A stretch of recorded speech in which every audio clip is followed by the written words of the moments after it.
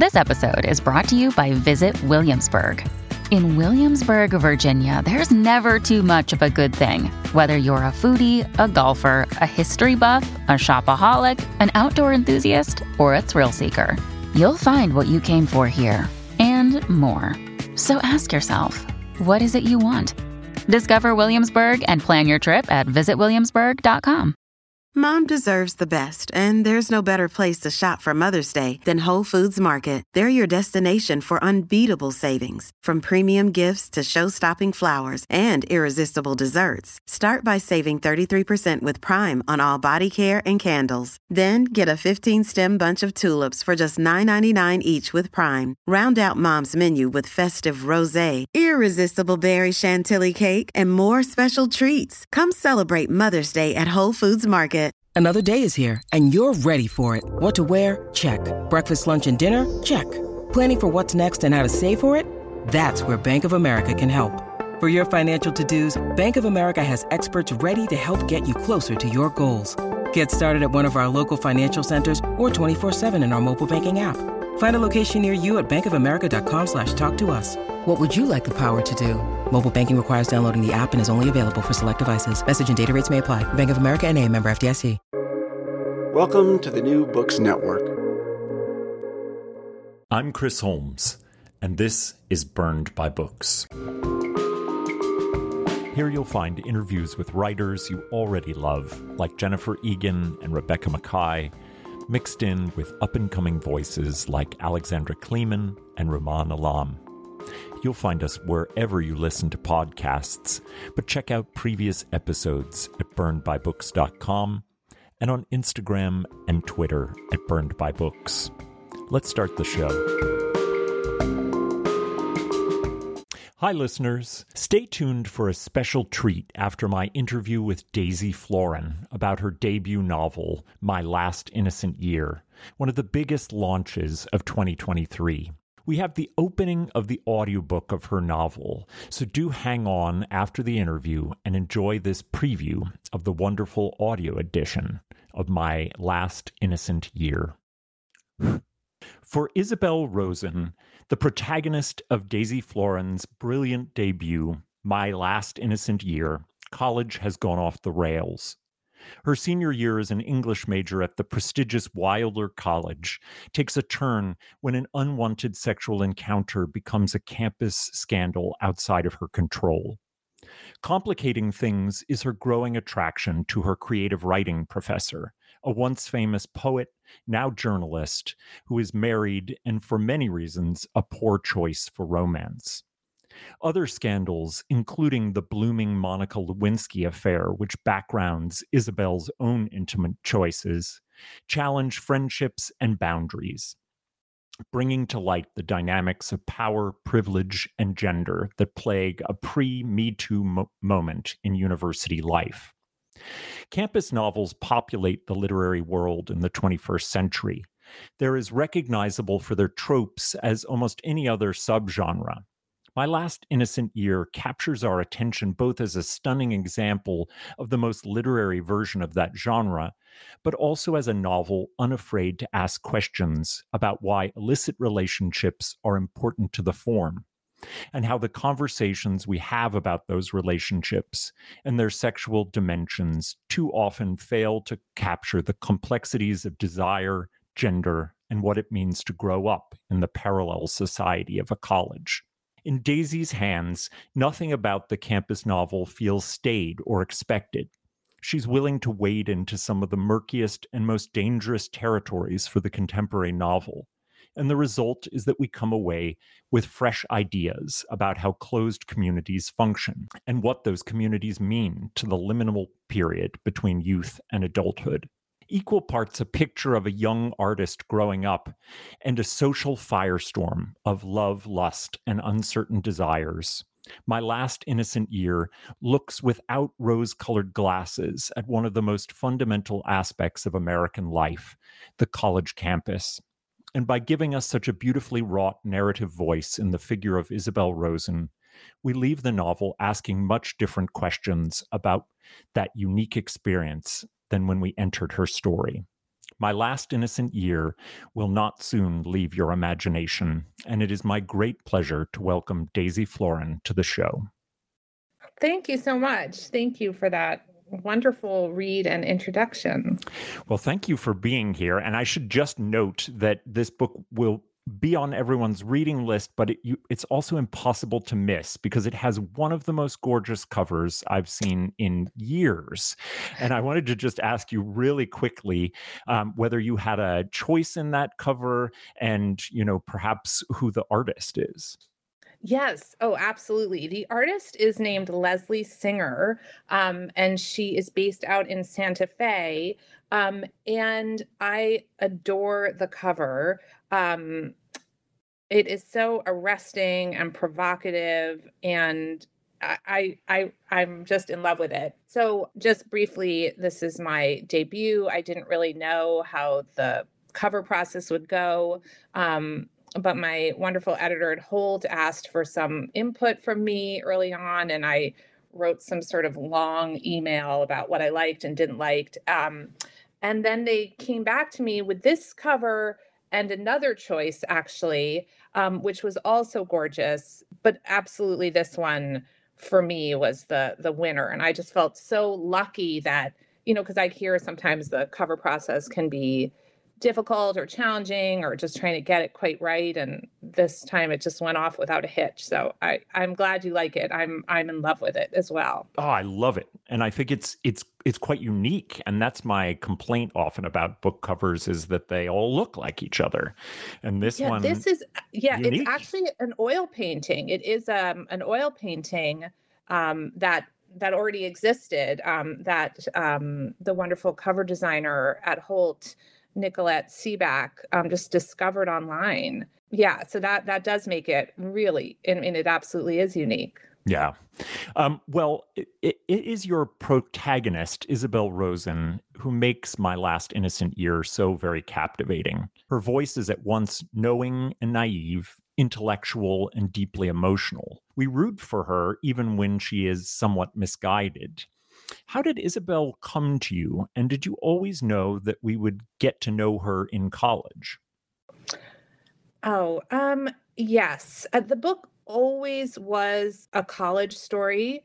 In very early drafts, I kind of had her leave college and, start out in the world. And then I sort of quickly realized that was not as interesting to me. I think maybe those early post-college years are just can be kind of dreary, and that would just be another novel perhaps. But so I quickly just kept it to this college story, and specifically the last semester of college. I think that, she always came to me just as she was. I think that as I wrote, and I think this is something that, you have to learn as a novelist, and early attempts, she was very passive. She just kind of observed a lot of things. A lot of things sort of happened to her. And that over time I had to make her have a little more agency, be a little more active. But always, I think, having that knowingness was part of her charm to me. And also, that, you always want to protect your protagonist, but, you also have to kind of let some bad things happen to her. And I think her making some bad choices was always part of the plan. And, what I recognized so much is that very, very smart and in many ways very capable college student who in the end is still closer to being a young person than they are to being an adult. And that's a very difficult line to ride, I think, in a narrative voice. Was that troublesome at all for you? I mean, I think that I really was playing with this idea of, and maybe that's why the final semester of college just was the right container for the story. This line between child and adult. And, if you think of college as this sort of transformative space where you come in as I mean, you're 18 maybe, so you're technically an adult, but you've maybe just left home for the first time. And then by the time you get to the end, you're supposed to go out in the world and have your own apartment and, make money and all of that. And that, I mean, just very personally, I felt extremely unprepared for that transformation. I Yeah. actually didn't even really know that that's what I was in college to do, as sort of dumb as that sounds.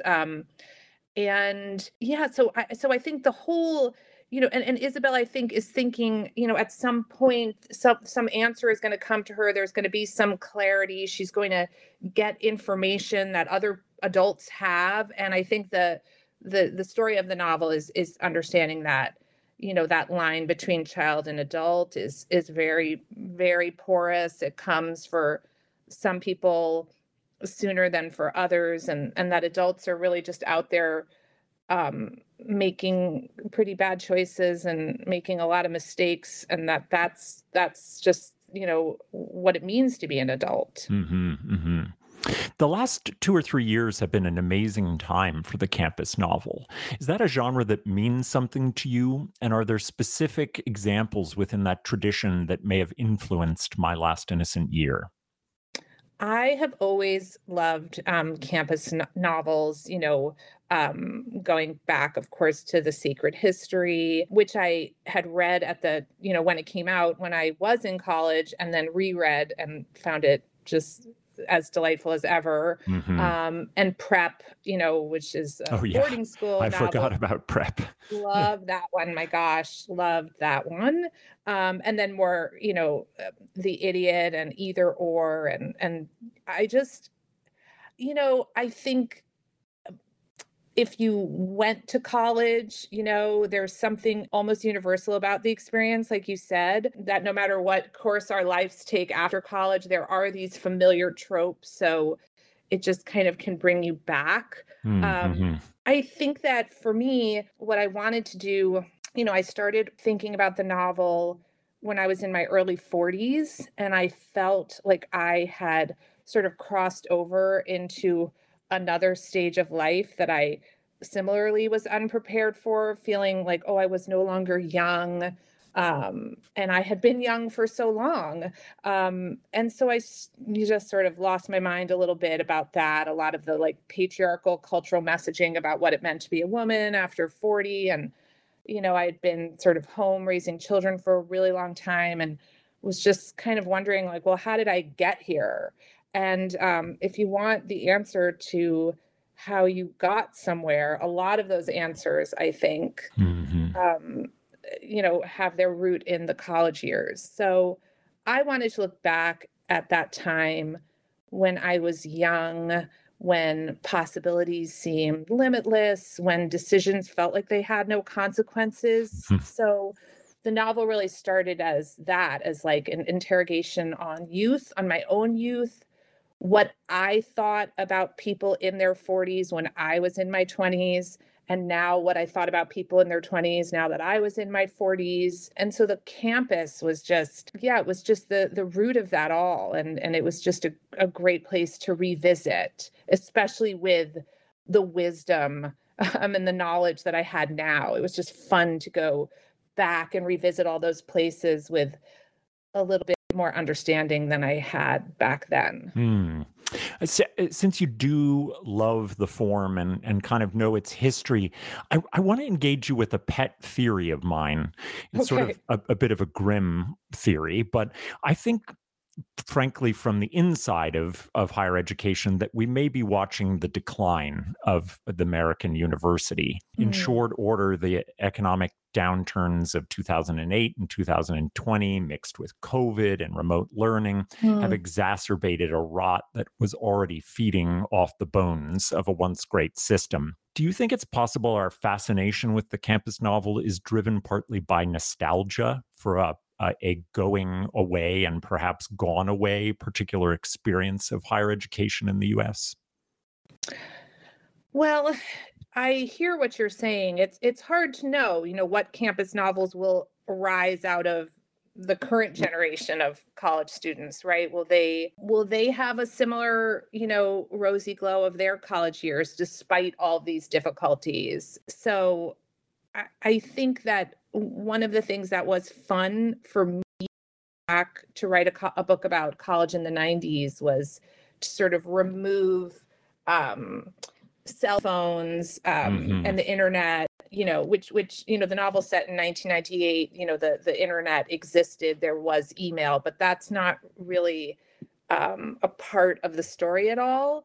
Although you went to And Dartmouth, and Dartmouth was really the first to have internet and kind of make a kind of connected campus. yes, I mean, I actually went to Dartmouth in the fall of 1991, and we were all required to have a computer, which Which is I did. amazing. Yeah, I did not have, and they were quite expensive at the time. And it was like this sort of extra, charge, and I got sort of the lowest model one that you could get. But um, I can remember getting an email, very early, like within the first few weeks, someone sent me an email, and it was mostly used internally. They were called Blitzmail. Mm. Blitzmail. So for any Dartmouth listeners out there, that's a word has not crossed my lips in a very long time. But I was like shocked. I could not even believe that I had gotten this kind of message. So yes, we were using it quite early, I think. Yeah. So that's amazing that you know that. But I think that, and also just, the book, you mentioned that the book sort of touches on the Monica Lewinsky, Bill Clinton scandal. And again, I wasn't in college in those years exactly, but I was sort of, it wasn't as, the news wasn't as present in your life. Hmm. So I Yeah, can't so much. imagine. Yeah. Yeah. So I think even if I had been in college at that time, I may have been like, I would have known about it, but it wasn't, you weren't getting like breaking alerts of every single thing on your phone. So I think there was a nostalgia to go back and write about the 90s. Um, and whether, in 20 years, we'll be getting amazing campus novels about, the 2020s, and they'll be different, but I think they'll still hold their power. Well, I hope so. The fictional veil between Wilder and Dartmouth is a thin, almost transparent one. I remember distinctly visiting a friend at Dartmouth and having the exact experience you describe in a frat, with a floor covered in beer and piss and vomit.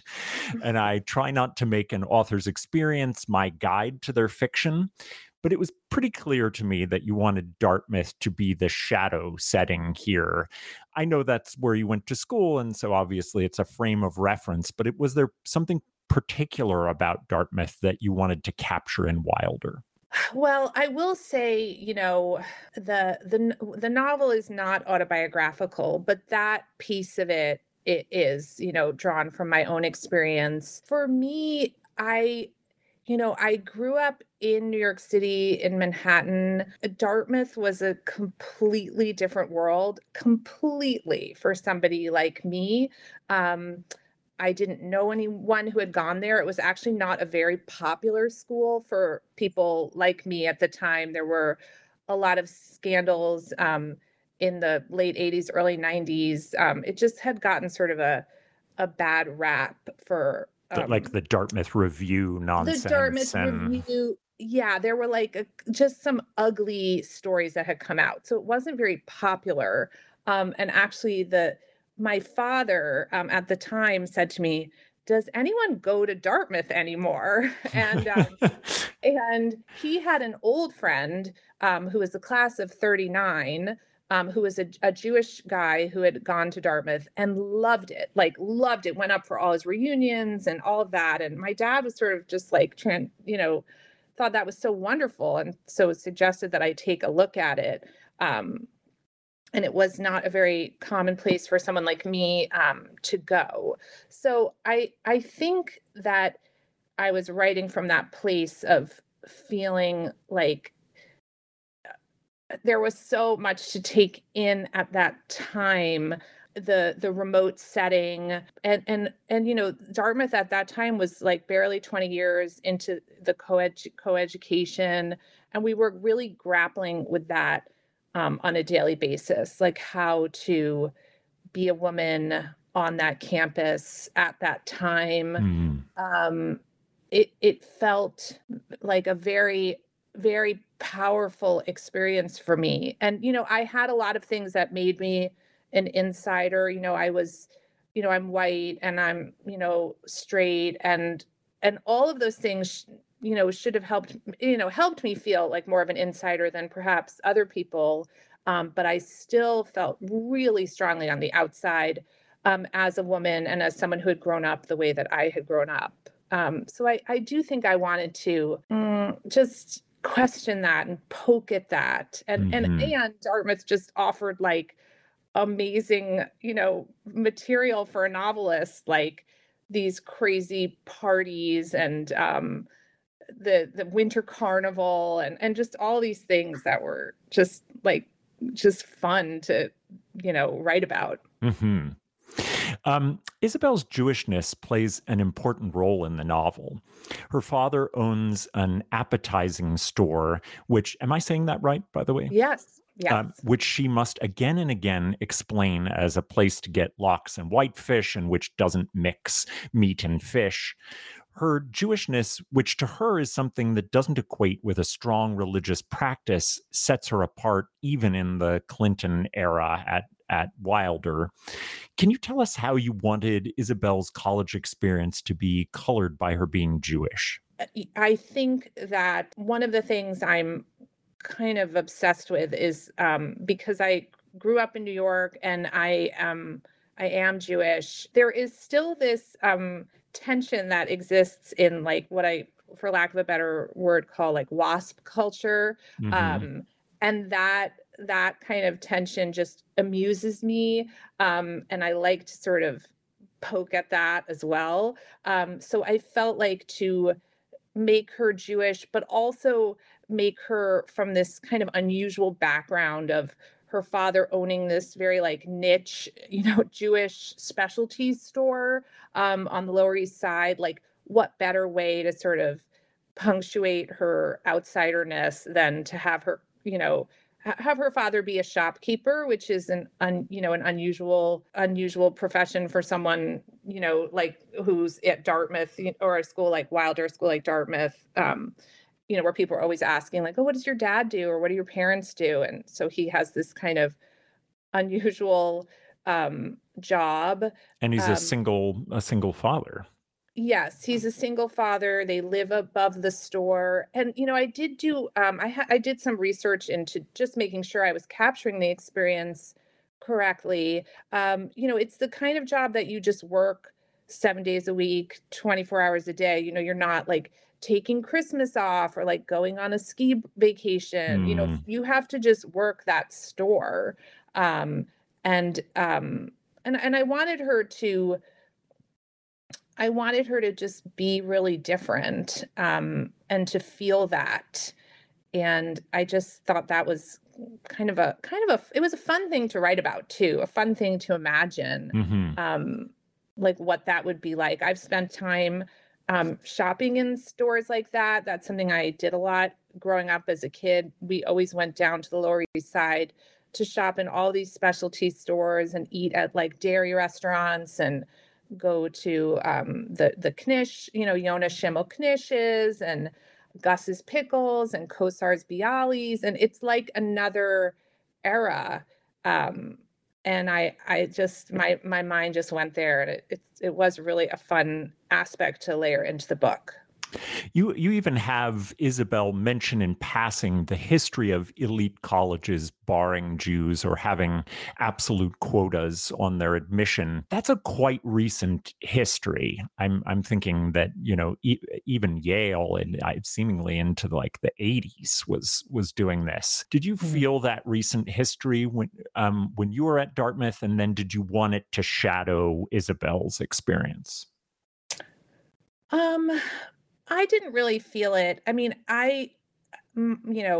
not to get into my own like personal, religious background, I was from a mixed faith family, and I wasn't raised religious in either, in any religion. So when I came to college, I didn't really feel like I didn't really identify as Jewish. I think it was really more my New York side that felt, especially at a place like Dartmouth, there was something very strange at that time about being from New York, especially the way that I was from New York. I didn't grow up on Fifth Avenue and go to like Trinity, or you know what I mean? It was like I was from sort of like a public school in New York, and there weren't a lot of people like us there. So the way I had grown up was just so different. Even growing up without any religion felt very different at that time. So I wouldn't, like try to speak for the Jewish experience at Dartmouth at that time. But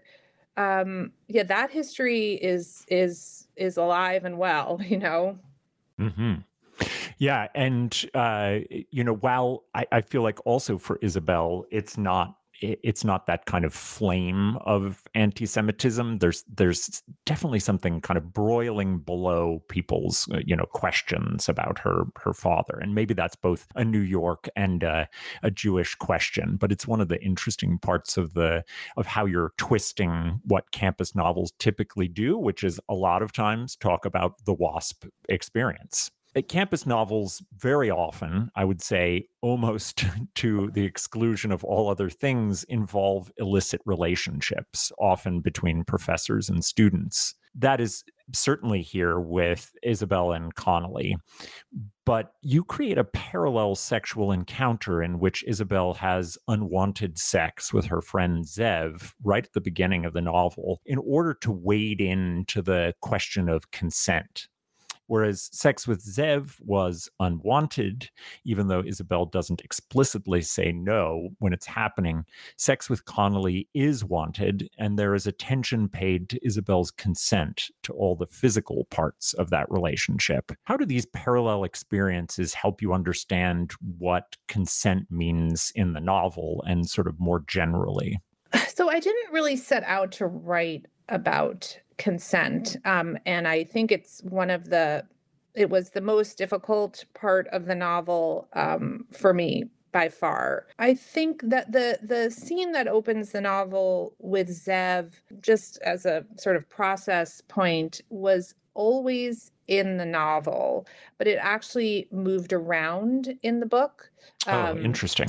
Yeah, it didn't, it's hard for me to even like grasp it all at this moment, but it eventually became the scene that opened the book. It became like the inciting incident rather late. And once that move was made, the book for me kind of all fell into place in just kind of this magical way that is hard to trace, really. I think that I wanted Isabel to feel a little bit off balance when she met Connolly. I wanted her to have kind of a, something in her past, in her very recent past, in addition to all the things she brought with her to this encounter.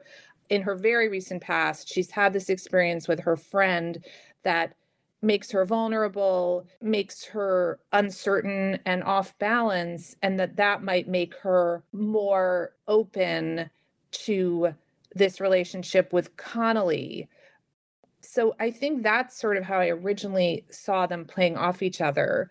But as the work progressed, I saw them really in conversation, that the question of whether you can consent to a relationship with your professor because of this inherent power imbalance there was interesting to me because of the way consent came up in that initial encounter with Zev. Mm-hmm. So I don't know that I resolve that question. I don't think it's a question that can be resolved, at least not by me.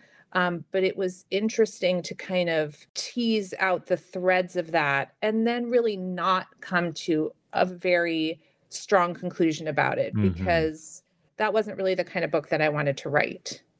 Yeah, and that makes it in a way much more powerful because it sets those two events paralleled and draws threads between them in interesting ways, and then asks the reader to grapple with it. And I think those are the better novels for me, the ones that leave a lot of the grappling in the reader's hands rather than trying to make explicit that there was something that we should take away from that paralleling. Yeah, because I think that a lot of women, I'll just say, have had experiences like the one Isabel has with Zev.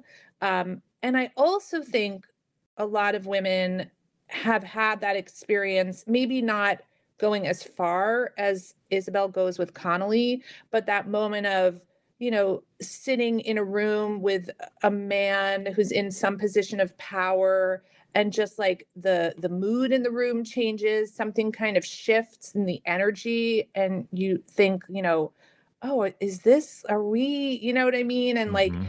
most of the time we recognize those things and kind of walk away from them. But I in this case, I wanted to sort of push and see, well, what would happen if you didn't walk away from that? Mhm. Deborah, Isabel's passionate, if somewhat self consumed friend at Wilder, is the novel's voice of feminist revolution. When Isabel has her complicated and upsetting sexual encounter with Zev, it is Deborah who takes control of the situation and forces Isabel into a public confrontation. What I admire so much about the character of Deborah and how you position her is that she is both a figure of well-meaning advocacy for women and someone who ends up stealing Isabel's agency and deciding for herself what should be done in the aftermath of the experience. Could you talk a little bit about Deborah's role in the event and in the novel more broadly? Yeah, I loved writing Deborah, and what happens at the beginning of the book is Isabel has this upsetting encounter with Zev and comes back to her room, and Deborah happens to be there. Deborah is also her roommate. And Deborah kind of puts a label on what has happened and calls it rape, and then together performs an act of, vigilante justice. And just going back to Dartmouth, when you had asked me about Dartmouth before, this was the kind of thing that we did in the 90s at Dartmouth, not that specifically, but this idea of vigilante justice. I mean, we were like kind of tepid about the whole thing, but I think we felt not as much power, institutional power. So we would kind of, do these sort of secret, vigilante missions that we thought were very, very dramatic. So I wanted to kind of recapture that moment. So Deborah, is well-meaning, and Isabel loves her. But I think what you say is right. She does take away some of Isabel's agency in that moment. I think Isabel is someone who needs to think about things for a long time before she acts, for better or worse. She feels that way. And Deborah is someone who acts perhaps without giving a lot of thought. But, Deborah is also someone she also is Jewish, but comes from a more affluent, just a more stable background than Isabel does. And so she can sort of afford to be more of a flamethrower than Isabel can. She can kind of, attack the institution because she has a little more support behind her. Whereas Isabel, at the end of the day, needs the institution. Mm. She needs what Wilder can give her. So she's not as willing to, burn it to the ground as Deborah sometimes says. That's so interesting. I hadn't thought that through. Deborah's privilege in being able to rock the institution, while Isabel must, in a sense, continue to feel indebted to it. Yeah, I think that was, I think that thought of, having an institution to support you is something Isabel does not feel that she has, because she's from a family where she's lost her mother. She only has her father. They have this store, which I think Isabel comes to see as an institution in itself, but it doesn't feel that way. The power of the academy is strong, and what it can give you. And for someone like Isabel who can see it can see its flaws, she also her family has sacrificed a lot for her to get there. And she wants to wrap herself in its privilege and the privilege that it might give her. You write that men are bound together by seeing each other at their best, and that women often become close when seeing each other at their worst. Deborah and Isabel are joined by their moments each of personal crisis. How do you see that functioning? Is that something of that gender really kind of determines in ways about young friendships? I think I was trying to say something about, Deborah and Isabel's friendship. You're right. They do see each other in these very trying moments, and that kind of bonds them, especially because they are young. I don't want to speak for men to say that or make a generalized statement about men, but perhaps, men don't connect in those moments of vulnerability as much. But again, that's a generalization. So yeah, but it just felt right it felt right. Well, and part of it is that college is a time in which, because as you said, there are not a lot of repercussions to having like very strong, powerful feelings, then that we can also take this as Isabel's early crafting of an idea about what friendships are. And it makes sense within the context of her and Deborah's relationship. But as you say, it may rely on generalizations that will break down for her later on. Yes, I think that, one of the things that just to go back to the campus, I think that what makes a campus such fertile territory for fiction is that you are not just the age you are when you're in college as a student, and all these impressions that you're having really can stay with you a lifetime. And a friend like Deborah is someone Isabel may not have stayed as close with if she had met her at another time in her life, but because that friendship was forged in those early college years, I think it becomes almost like an impression in cement. Yeah, that's really nicely said. There are a lot of bad marriages in this novel, or perhaps we could call them complicated. The most prominent is Tom and Joanna, major figures in the life of the English department at Wilder. The implosion of their marriage creates a terrible crisis and a worse tragedy, and much of it is on display for Isabel and the students of that department. There's something crucial about how Isabel views this marriage and Connolly's marriage in her youth versus when she herself is married. And we will get sort of flash forwards towards the end of the novel about this. There's a major part of the novel that comes down to the misunderstanding of adulthood, which you were talking a little bit about before, by young people. How do you see the marriages in your novel as being viewed through this lens, that adults are supposed to have some information that young people don't and make decisions based on that sort of secret codex of information? But in fact, Isabel is witnessing how much they are really sort of flying by the seat of their pants.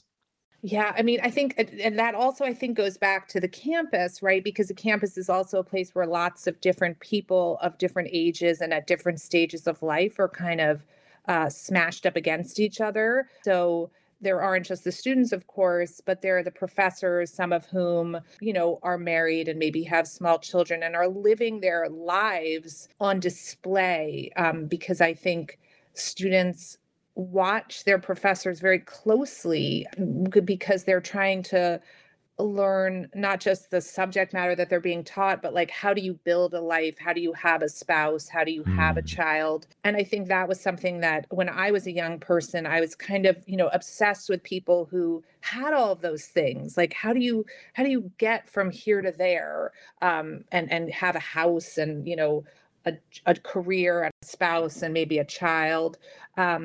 So I think Isabel views Tom and Joanna, this other sort of, star couple in the English department, through a very romantic lens. She sees them as having all these things that she may at one point want to have. And there's kind of key scene that takes place in their home, where she's in their home. She's, looking at the furniture that they have. She's looking at the rugs they have and sort of imagining them buying them together. The photos on their wall that seem to encapsulate this life that she might want to have someday. And then, of course, that particular relationship explodes in a very public way in front of a lot of witnesses. And, I don't know that Isabel at that moment understands what she's seeing, understands what it means. It feels kind of, maybe gossipy, and they're all sort of gossiping about it. But it's actually, tragic, and how lives, can fall apart in certain ways. I think at some point in my 40s, a friend and I were talking, and she said, the older I get, the less anything surprises me. It's just like everything happens to everyone eventually. And I think Isabel is just beginning to see that during the course of the novel. So, Daisy, before I let you go, I would love to know what you're reading and loving right now. Yeah, I'm actually popping back and forth between audiobooks, and I've been reading more on my Kindle, which I can also read on my phone. So I feel like I'm just like trying to, absorb as much content as I can. So audiobooks are so incredible these days. Yeah. And I've sort of recently discovered them, and they've kind of changed my reading life. So I just listened to Now Is Not the Time to Panic by Kevin Wilson. One of my favorites. I really loved. I saw you had him on recently, and I want to listen to that interview now. And actually at the end of the audio book, it's read by a narrator, voice actor, but then at the end he narrates the short author's note, and that was just it was just nice. Great. It was really nice. So I loved that book. It's set in 1996, so I got my 90s. And then I read Strangers to Ourselves by Rachel Aviv, which is nonfiction, and she's a New Yorker writer. And it's a series of case studies, psychological case studies, but interwoven with her own story of being in an eating disorder hospital when she was 6 years old, and just sort of interrogating the ways that the stories that we are told about our mental illness or our, the diagnoses that we get can sometimes impact how we feel about ourselves existentially. So I really enjoyed that one. And now I am listening to The Lying Life of Adults by Elena Ferrante. Lovely. I read her Neapolitan novels over the pandemic. And now I'm listening to this one, which is read by Marissa Tomei. Oh, wow. And it's just fabulous. It's great. So I'm not done with that one yet, but I'm really enjoying it. And it's just the TV adaptation has just come out. Is that right?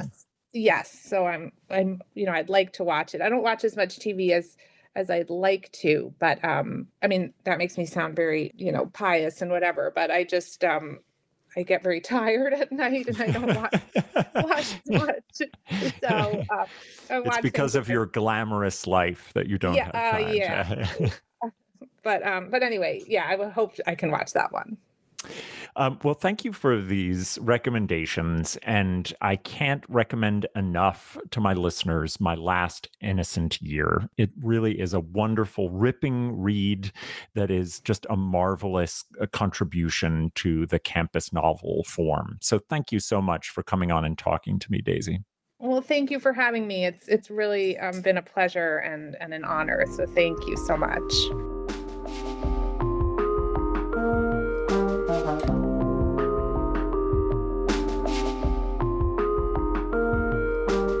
It's hard to say how I ended up in Zev Neiman's dorm room the night before winter break.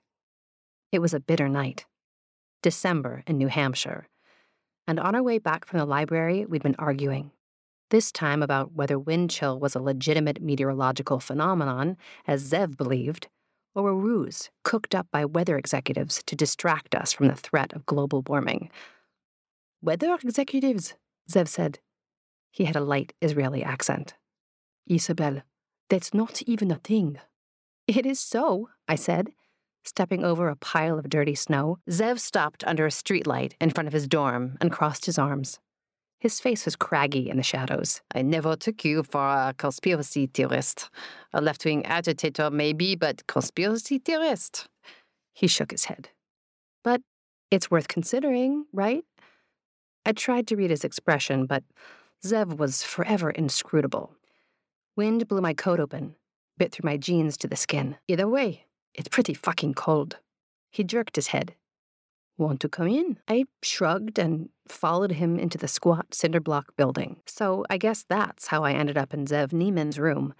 He invited me and I didn't say no. Zev's room, a single overlooking the river, was neat. Bed made, no clothes on the floor. It even smelled clean. Nothing like the other boy bedrooms I'd visited in my nearly 4 years at Wilder College. I attributed the cleanliness to Zev's 2 years in the Israeli army defending the Jewish homeland. My homeland, as he liked to remind me. He threw off his parka and flopped on the bed. Books were piled on the only chair, so I walked over and studied his bookshelf. Economics textbooks, books in Hebrew, a couple of paperback thrillers thick as doorstops. I wanted to skip this part. The part where you wondered when the thing you'd come to a boy's bedroom to do would start happening, when you could stop making small talk that only revealed all the ways this boy, any boy, would never understand you. To pass beyond language, straight into touch. I picked up a dog-eared copy of The Executioner's Song. Next to it was a framed picture of a girl standing on a beach, wearing a black bikini and mirrored sunglasses. Who's that? Zev was tossing a Nerf basketball back and forth between his hands. My girlfriend, Yael, he said, as if we'd just been speaking about her when, in fact, he'd never mentioned her, never mentioned having a girlfriend at all. I picked up the picture. Yael was pretty, beautiful, actually. Long legs, olive skin, sun-kissed amber hair. I wondered if that's what I might have looked like if my ancestors had made a left instead of a right on their way out of Russia. I was surprised Zev had a girlfriend, but I was more surprised she was so pretty. I glanced over at him, stretched out across the bed, and realized Yael gave him a currency he hadn't had before. How come you never told me about her? Why? He asked. Are you jealous? No, I said, placing the picture back on the shelf. What I felt wasn't jealousy, more curiosity about how you became the kind of girl who let someone take your picture in a bathing suit. Or how you could have a girlfriend like that, and never even mention it. If I had a boyfriend, I was certain I'd never stop talking about him. Zev was still tossing the basketball between his hands, faster and faster without missing. Why would I tell you about her? He said. Besides, she's there, and I'm here, so... He aimed the ball at a hoop hanging over the back of his closet door. Score. I looked out the window at the river glistening in the moonlight. It was the sort of thing you took for granted in college. A bedroom with a river view. I couldn't explain to Zev why I thought it was strange he'd never mentioned Yael without making it sound like I cared, which I didn't. Or maybe I did. Either way, I thought the whole point of having a girlfriend was so that you didn't have to do this anymore. This. I was acutely aware of Zev's presence. The rasp of his breath, the creak of the mattress as he shifted his weight. I ran the charm on my necklace back and forth along the chain and listened for a shift in his breathing or some other signal that he was about to touch me. After a minute or two, I heard him stand up and walk toward me. Slow steps across the linoleum floor. I felt a hand on my shoulder. I turned, and there he was. His mouth hanging open slightly, as if he had a stuffy nose. I held my breath as he clumsily leaned in and kissed me. I fell back onto the bookshelf and heard Yael's picture tumble to the floor. I'm not sure what I thought was going to happen, or what I even wanted to happen. I was mainly relieved to know which way the night was going. I might have been as relieved if Zev had asked me to leave because he had a headache or had to study for a test, even if he had told me to get the fuck out.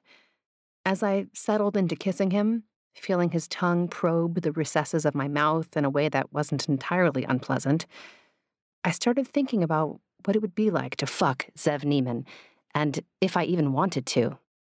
I imagined telling versions of our origin story at future dinner parties. We met as freshmen, but didn't start dating until senior year, I would say, turning a glass of Merlot thoughtfully around in my hands as Zev stroked my knee under the table. I thought about Yael, face down on the floor by our feet, and wondered how she might fit into the narrative.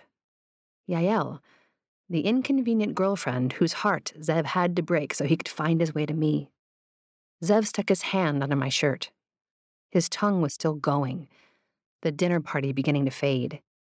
If I had any say in the story I would one day tell about myself, and at 21 I wasn't sure I did, I didn't know if this is how I wanted it to begin or if the ending was something I wanted either. It occurred to me then, as Zev squeezed my breast a little too hard, that I wasn't sure what I was doing there. I'd come to Zev's bedroom more out of curiosity and boredom than desire, because the library, where we bumped into each other, was closing early and I didn't feel like going back to my room yet, and because, despite my strong opinions vis-a-vis wind chill, it was pretty fucking cold out. In short, I'd wandered into this encounter the way you wander into a dark room, with one hand outstretched, feeling your way as you go, unable to see what's on the walls or how exactly you might get out.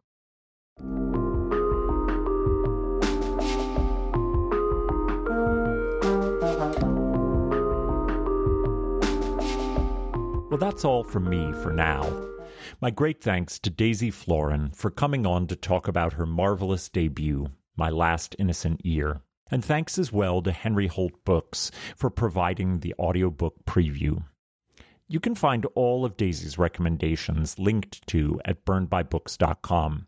There you'll find all of our previous episodes, ways to get some podcast merch, and a contact form for pitching episodes. Next week, I talked to Deepti Kapoor about her blockbuster crime novel, Age of Vice. Until then, this has been Burned by Books.